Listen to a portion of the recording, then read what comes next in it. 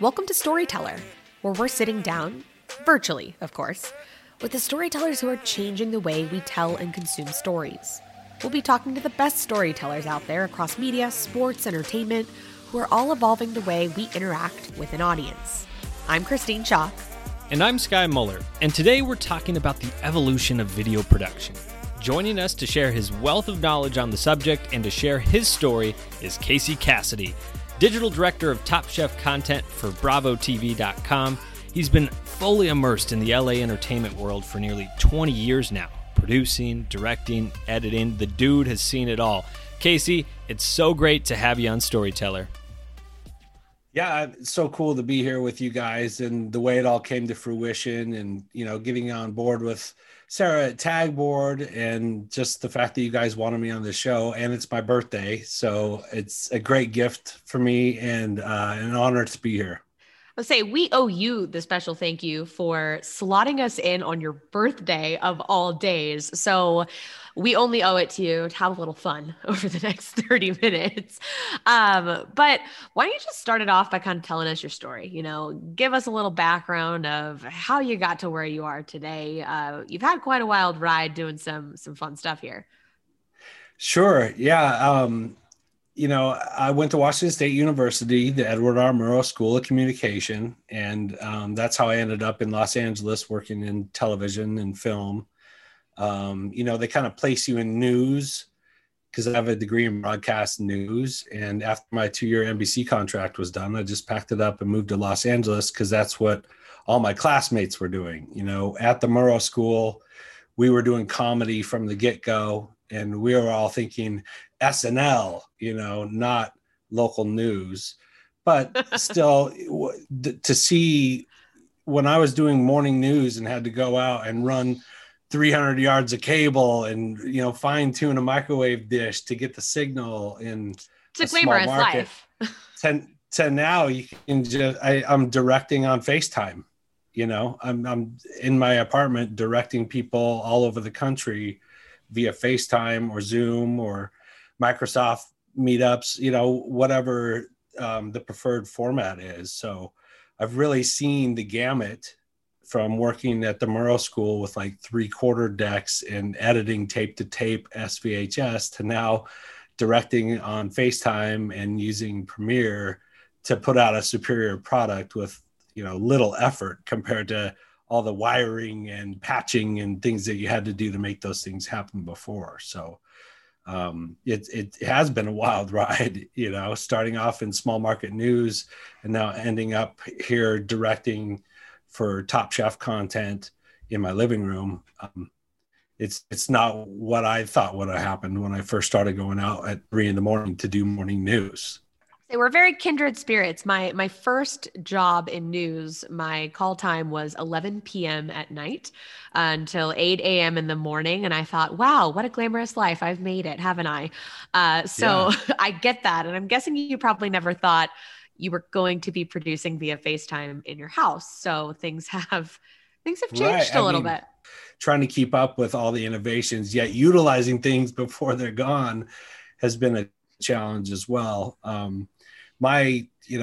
Most of my career before I started doing these stand and stirs, which are super popular. I mean, everybody's news feed has a stand and stir or a recipe of some kind. And no matter how many you scroll through, eventually you see one that catches your eye. So I think that the popularity of that, and of course, working with Top Chef, which is such a huge brand, they've created all these chefs that are their own brand. They're a planet unto themselves, and cooking brands are throwing themselves at these chefs to get a little piece of that love. So seeing how the integration is all working, and of course you add in the virtualness of it all now too, where I'd land a gig like this and we have a big meeting and some stand and stirs I still do in the traditional format in a studio with a jib and a dolly, but now I'm shooting on iPhone remotely and just utilizing 4K and bringing it into Premiere to make a product nobody knows there wasn't a crew there. So, without making everybody listening too hungry, since we're in that awkward between breakfast and lunchtime, can you give folks who don't really know what a stand and stir is kind of the simple definition of what that is that you're working on? I think we've all seen them in our social feed and our Instagram feeds, but kind of explain a little bit about like what it is, what type of content you're creating, because it's pretty unique. Well, it is. It's unique in that now I'm starting to actually utilize talent. You know, everybody's seen the recipe video, which is the camera shooting down on the cutting board, and you see the, you know, various ingredients going in, and then ding, and it's in the oven, and that. Now I'm starting to actually have people stand in their living room, or the kitchen rather, and talk to the camera and go through the recipe themselves. So you get a little of that glimpse inside the life of a Top chef at their own home. So I think that adds a lot of value in the documentarian sense of things, that they're, you know, showing a little vulnerability and not being on the big set of Top Chef where they're being judged and evaluated and, you know, reset and let's do that again. This is just, you know, it's a lot more simple one-on-one virtual recipe that chefs are sharing with their fans, who, I mean, they have millions of fans. These, like I said, these Top Chef chefs are now planets unto themselves, and it's important content to keep the Top Chef brand going so strong. And aside from that, like I said, every newsfeed has them, so it's pretty hard to ignore any longer that these are as simple as they are. You know, I mean, I used to direct 20 cameras when I was in Hidden Camera working on Scare Tactics and Betty White's Off Their Rockers, and now I'm just doing 3 iPhones in a kitchen. So for me, the simplicity of it all doesn't take away from the vulnerability that these chefs, you know, these stars of the stand and stirs are still giving up. There's importance in everything they say and do, and you want it to be understandable by the audience. You know, it's 3 to 5 minutes, and you don't want them walking away with like, I can't do this, you know. So the trick is to make it both complex and unique, yet simple for the scroller looking for the right recipe to catch their eye. It's interesting because no doubt you've gone through a lot of different challenges thrown your way, from moving initially to LA straight out of Pullman and trying to assimilate down there into the production industry. And now you're directing over FaceTime. It's just like no challenge too small. What are some of the biggest challenges directing FaceTime? Just keeping it where we are now, quarantined, and having to do it this way. What are some of the biggest challenges there? Well, luckily for me, I've had an iPhone since the first iPhone, and I've convinced all my family to buy iPhones. So I'm kind of an expert at FaceTime. You know, and most of the chefs that are running their own social media on the iPhone are experts at FaceTime. So it doesn't feel that different from being in person with them. I mean, obviously there's some like, hey, can you carry me over to look at your stovetop so I can get an idea? Because I'm also lighting it virtually. You know, we send them a light package and trying to figure out the best ways based on what they have there to get it all in the can. So the challenge for me, I guess, via FaceTime is that there's somebody helping the chefs, right? It's usually their significant other. And just being able to, how can I make this as brief for them and as easy on, interrupting their lifestyle. I've done correspondence and written creative with the chef, but when it comes down to the cooking part and the shooting, it's usually their boyfriend or girlfriend or husband that's rolling the cameras and clapping for me. So that's the challenge, is to I got to make friends with this person immediately, as if they're my DP, my gaffer, my sound guy, everybody. And, it's worked out perfectly every time, just being on that personal note with people who understand FaceTime. Zoom has been, something that everybody has had to learn now. But like I said, FaceTime, I've been encouraging my friends to do it for so long, because I feel like you can get so much more information across seeing somebody's emotional response to your questions or answers as opposed to a phone call. So yeah, I've kind of been training for this for a while. The new world we live in, just getting to know. I think this, I laughed when you said the sentence of, can you carry me over to your oven so that I can see what the lighting looks like over there? Right. Probably something you never thought that would come out of your mouth, producing in ways back.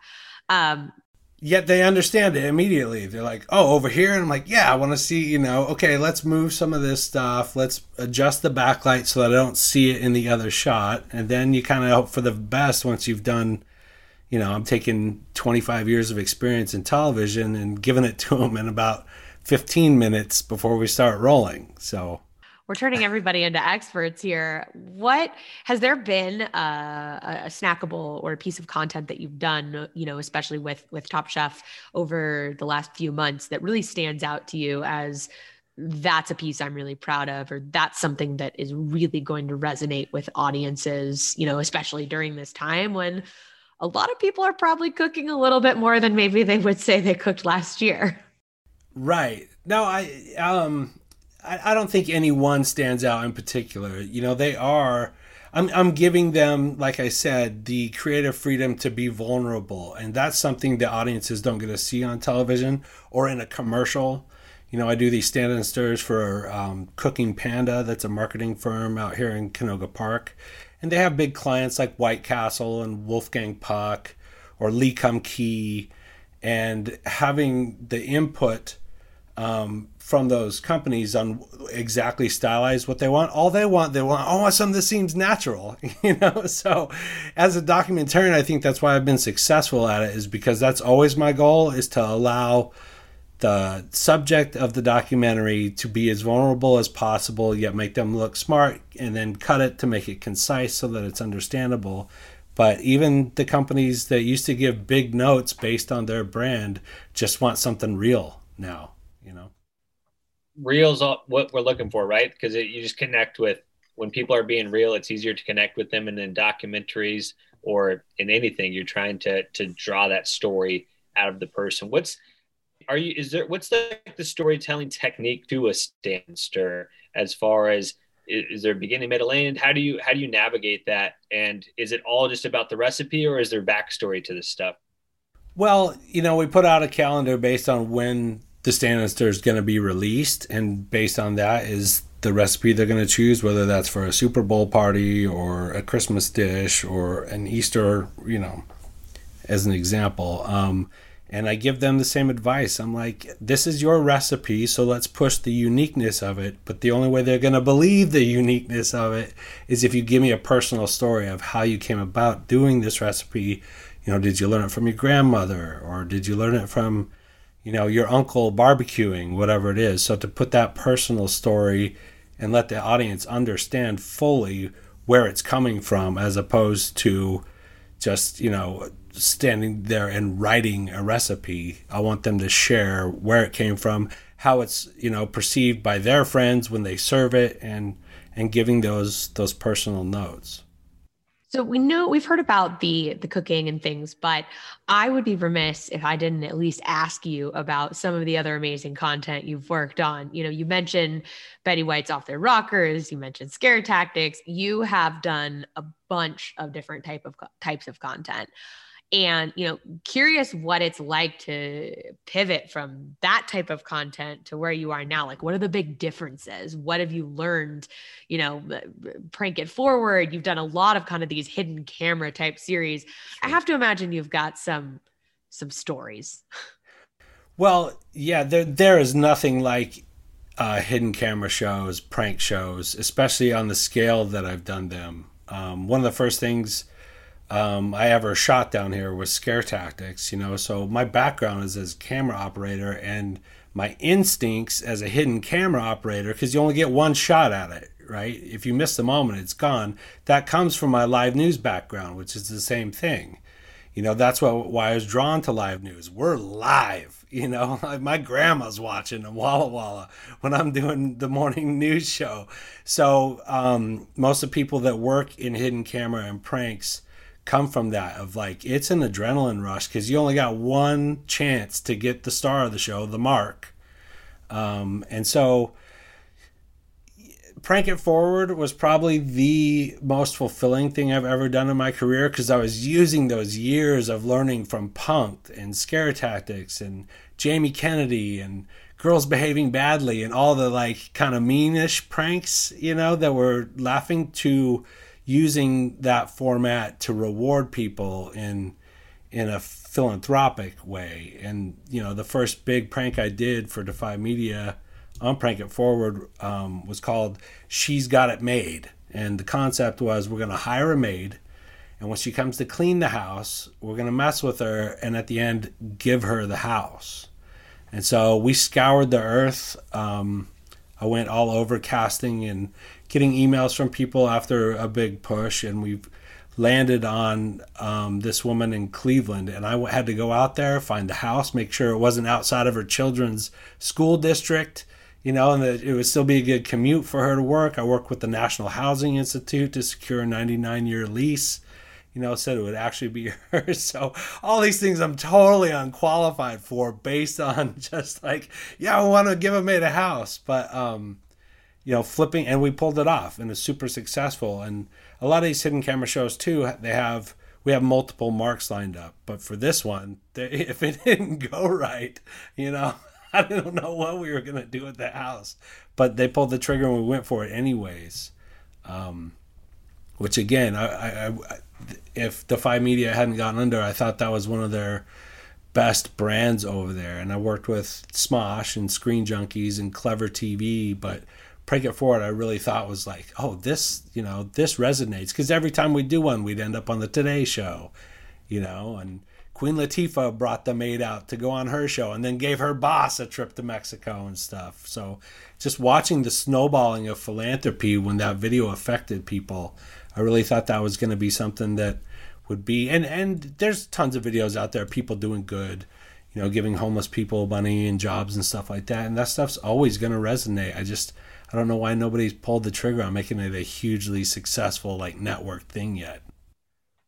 I love the Prank It Forward idea too, where you are doing the good philanthropic stuff. And the thing that when I think of the prank and the hidden camera shows is, you don't necessarily know how the person or the subject's going to react. You may have an idea of how they might react, but they, somebody could be trying to chuck nuts with you by the end of it, or they, who knows, maybe they take it well. Do you have any stories where it spiraled out of control, or it didn't go the way you thought it was going to go?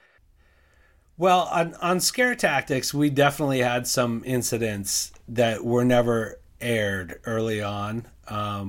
People running through glass windows and stuff because they just reacted at something we hadn't thought about. In the season 1 and season 2, we had people jump out of a moving car, even though we had secured the locks and took all those precautions.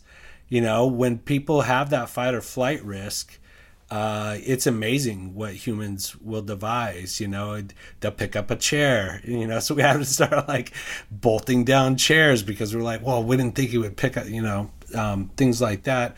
And on the other side too, with Prank It Forward, like I said, the biggest struggle in that production was that there was no backup mark to learn and okay, let's try it again.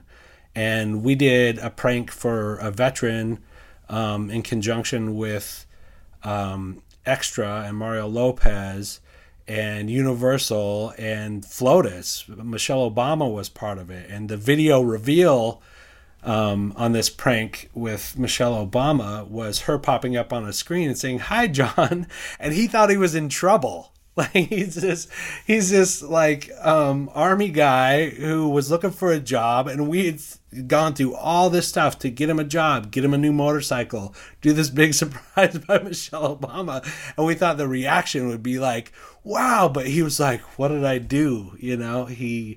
And so the reaction wasn't perfect, but it is what it is. And Mario Lopez hyped him up like, hey man, you just got a shout out from the first lady, and it ended up being a great piece, but you can't really gauge the reaction until you get it. It's totally something I never thought of. You really have one shot, and if you miss your shot, you can't recreate that kind of, authentic reaction to something, whether it's, happiness, sadness, scared. I mean, who knows what it's going to be. What would be kind of, oh, go ahead. I was just going to say, I think a lot of shows go outside of their integrity often.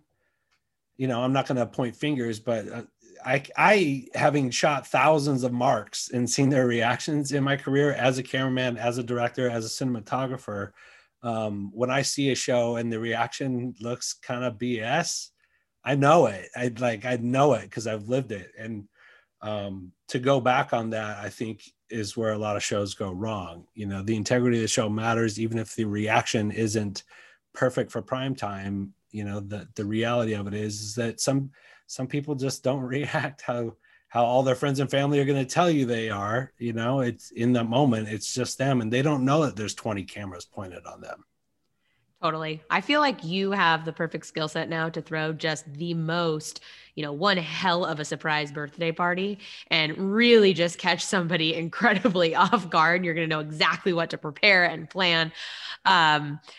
What would be, given all the experience you have, right? Everything from the stuff you've done for Top Chef and the stuff that you've done for, these different types of hidden camera type, Prank It Forward, Betty White.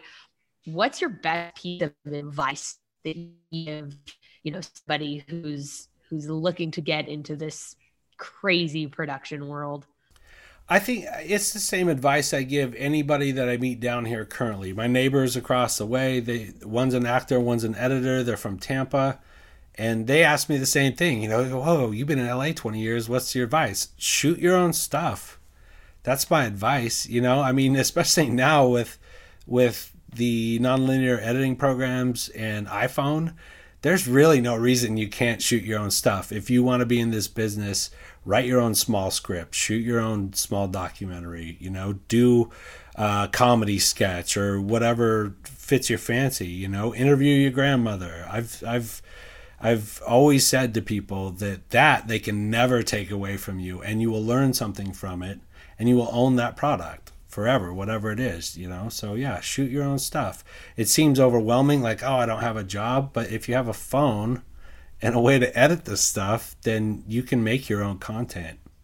And you just started shooting your own stuff, right, Casey? Sushi Size Me, I saw that one audience award at Culver City. And then I think did it just get announced too as like in the Indie Short Festival as a potential award there? What led you to that? What was that when it was like, I need to start shooting my own stuff, or were you shooting some stuff before that? Sushi Size Me is my first full mobile doc. So I've always shot my own stuff with my friends. I have 2 documentaries as DP and producer that are on Amazon that are features.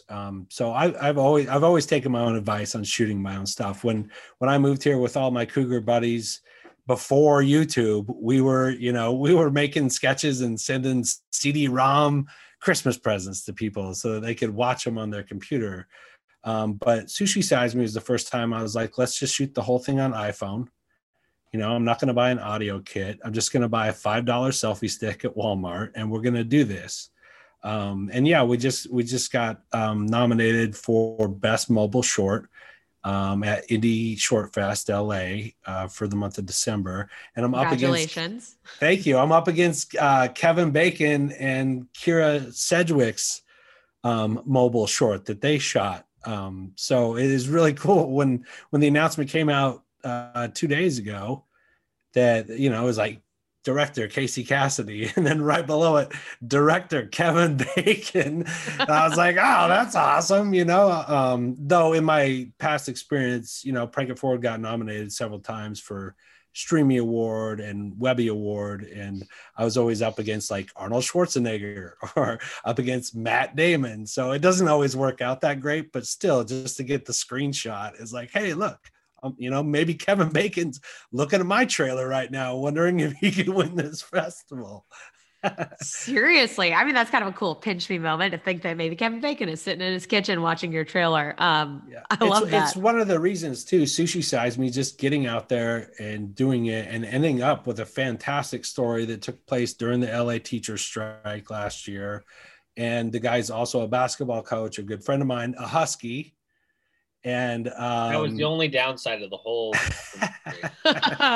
says the cougar. But you know, again, talking about that vulnerability, because I was like, you have to, every meal you eat, you have to talk to this camera every day when I'm not here or not. And I would go to his basketball games when he couldn't shoot, but his video diaries is what the meat and potatoes of the movie is. It's showing that vulnerability, and what you're able to capture when it's just a person alone with their phone, I think is, you know, it is the new flavor of what people are looking for in documentary, because you can't get that with a 4-person crew standing in the living room. When they can just set up the phone and talk when they feel like it, you get more vulnerability that you can't fake. That's so true. I always think when I watch reality television and you see somebody breaking down how awkward that must be, knowing how many, you know, cast, crew, lighting, sound people are standing around them, asking them, be honest, be vulnerable. If you need to cry, that's okay. So I feel like vulnerability seems like a common thread in the work that you do, is something that you're looking for out of your characters, your storytelling, you know, in general across the board. And having done both sides, I mean, you know, I've shot hundreds of reality shows at this point in my career, and I've been there where the director's like, don't look her in the eye, you know, like when somebody's having a breakdown or whatever the instruction is. Yeah, I've been in those rooms where it's just the cameraman in there and she starts crying and you're getting fed through the earpiece, like, just stick with it, you know. And it is a very uncomfortable situation to be in. And, you know, I don't want to foretell cameramen going away, but at some point when you're shooting 10K, you just come in and put 3 iPhones in the room and walk away, and then do it all in post, and you don't have to have that uncomfortable moment. So it may lead to, you know, more vulnerability in those things that really trigger audiences. I remember filming just for local TV, and it was always, you always felt sometimes too that like the newspaper writer would get the better soundbite because there wasn't a camera shoved in front of someone's face, right? And it feels like a similar idea. You mentioned where we could be going, 10K, just put 3 iPhones in a room and call it good. As you look ahead, maybe the next 2020 forecasting, what would be your guess on where this is going? I know you just, obviously you talk Sushi Size Me and a mobile documentary. Where are we looking as we look forward? I wish I had the answers on that, but I'll tell you what, the iPhone 11 and 12 are game changers for this stuff. To be COVID safe, to just be able to send 3 tripods, 3 cameras, and a light rig, and, you know, direct it on FaceTime. I think a lot of reality is already going that way because it's the only way they can truly protect their cast and their crew. So yeah, it gets a lot of rid of a lot of crew positions, but it creates a lot of post positions. And those post positions are now integrated with social media positions, you know, so you're getting the stuff and then that's airing on broadcast, but you're also getting unused stuff, behind the scenes stuff to put out on the Instagram to tease the big broadcast or whatever the advertising dollars are pushing. So yeah, we're becoming a more digital world, and people are yearning for more interaction. Yeah, it's definitely a crazy time. I wish we all had a crystal ball to look into to kind of predict what's going to happen in the next 6, 9, 12 months here. But I feel like what you've done to pivot over the last year has been phenomenal. And the advice you've shared are things that, you know, everyone can learn from, or, you know, even just how your videos are helping some of those chefs or restaurants that are struggling. We can't let you go, though. I know it's your birthday, but we can't let you go with at least putting you through the ringer just a little bit with our lightning round. Let's do it. We'll keep it as painless as we can. We'll just fire off some quick questions. We'll get quick answers. The first thing that comes to your mind, you know, so we'll start it off easy. What'd you want to be when you grew up? I thought I was going to be a crop duster. I thought I was going to be a pilot. I went to flight school out of high school before I ended up getting a degree in broadcasting.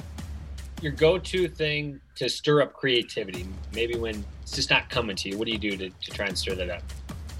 I like to get out on my bicycle. It's pretty simple, and nobody else rides bikes in LA. I really feel like a loner out there, but putting in the headphones, getting out on the bike, kind of, you know, getting in touch with the nitty gritty of the street, even if it's only 20 minutes, and golf. So getting out in the fresh air right now, those are the things that keep my powder dry, so to speak. That's the go-to. As somebody who's putting together a lot of short form videos, especially for social media, what's your social media pet peeve? Oh man, politics on Facebook. It's just brutal. We're both Edward R. Murrow guys, so he's the GOAT when it comes to storytelling. But who is your favorite storyteller all time? Oh, wow. All time? Quentin Tarantino, probably. I mean, I moved to Los Angeles 18 years ago thinking I would be making feature films, before reality TV became the means to an end. And here I am. I've still not made a scripted feature. But stories like that, the dark side and kind of, the epic comedy-ish dark features, that's the storytellers I look to for inspiration. Hey, you're not out of time yet. There's plenty of time to still get that feature film done.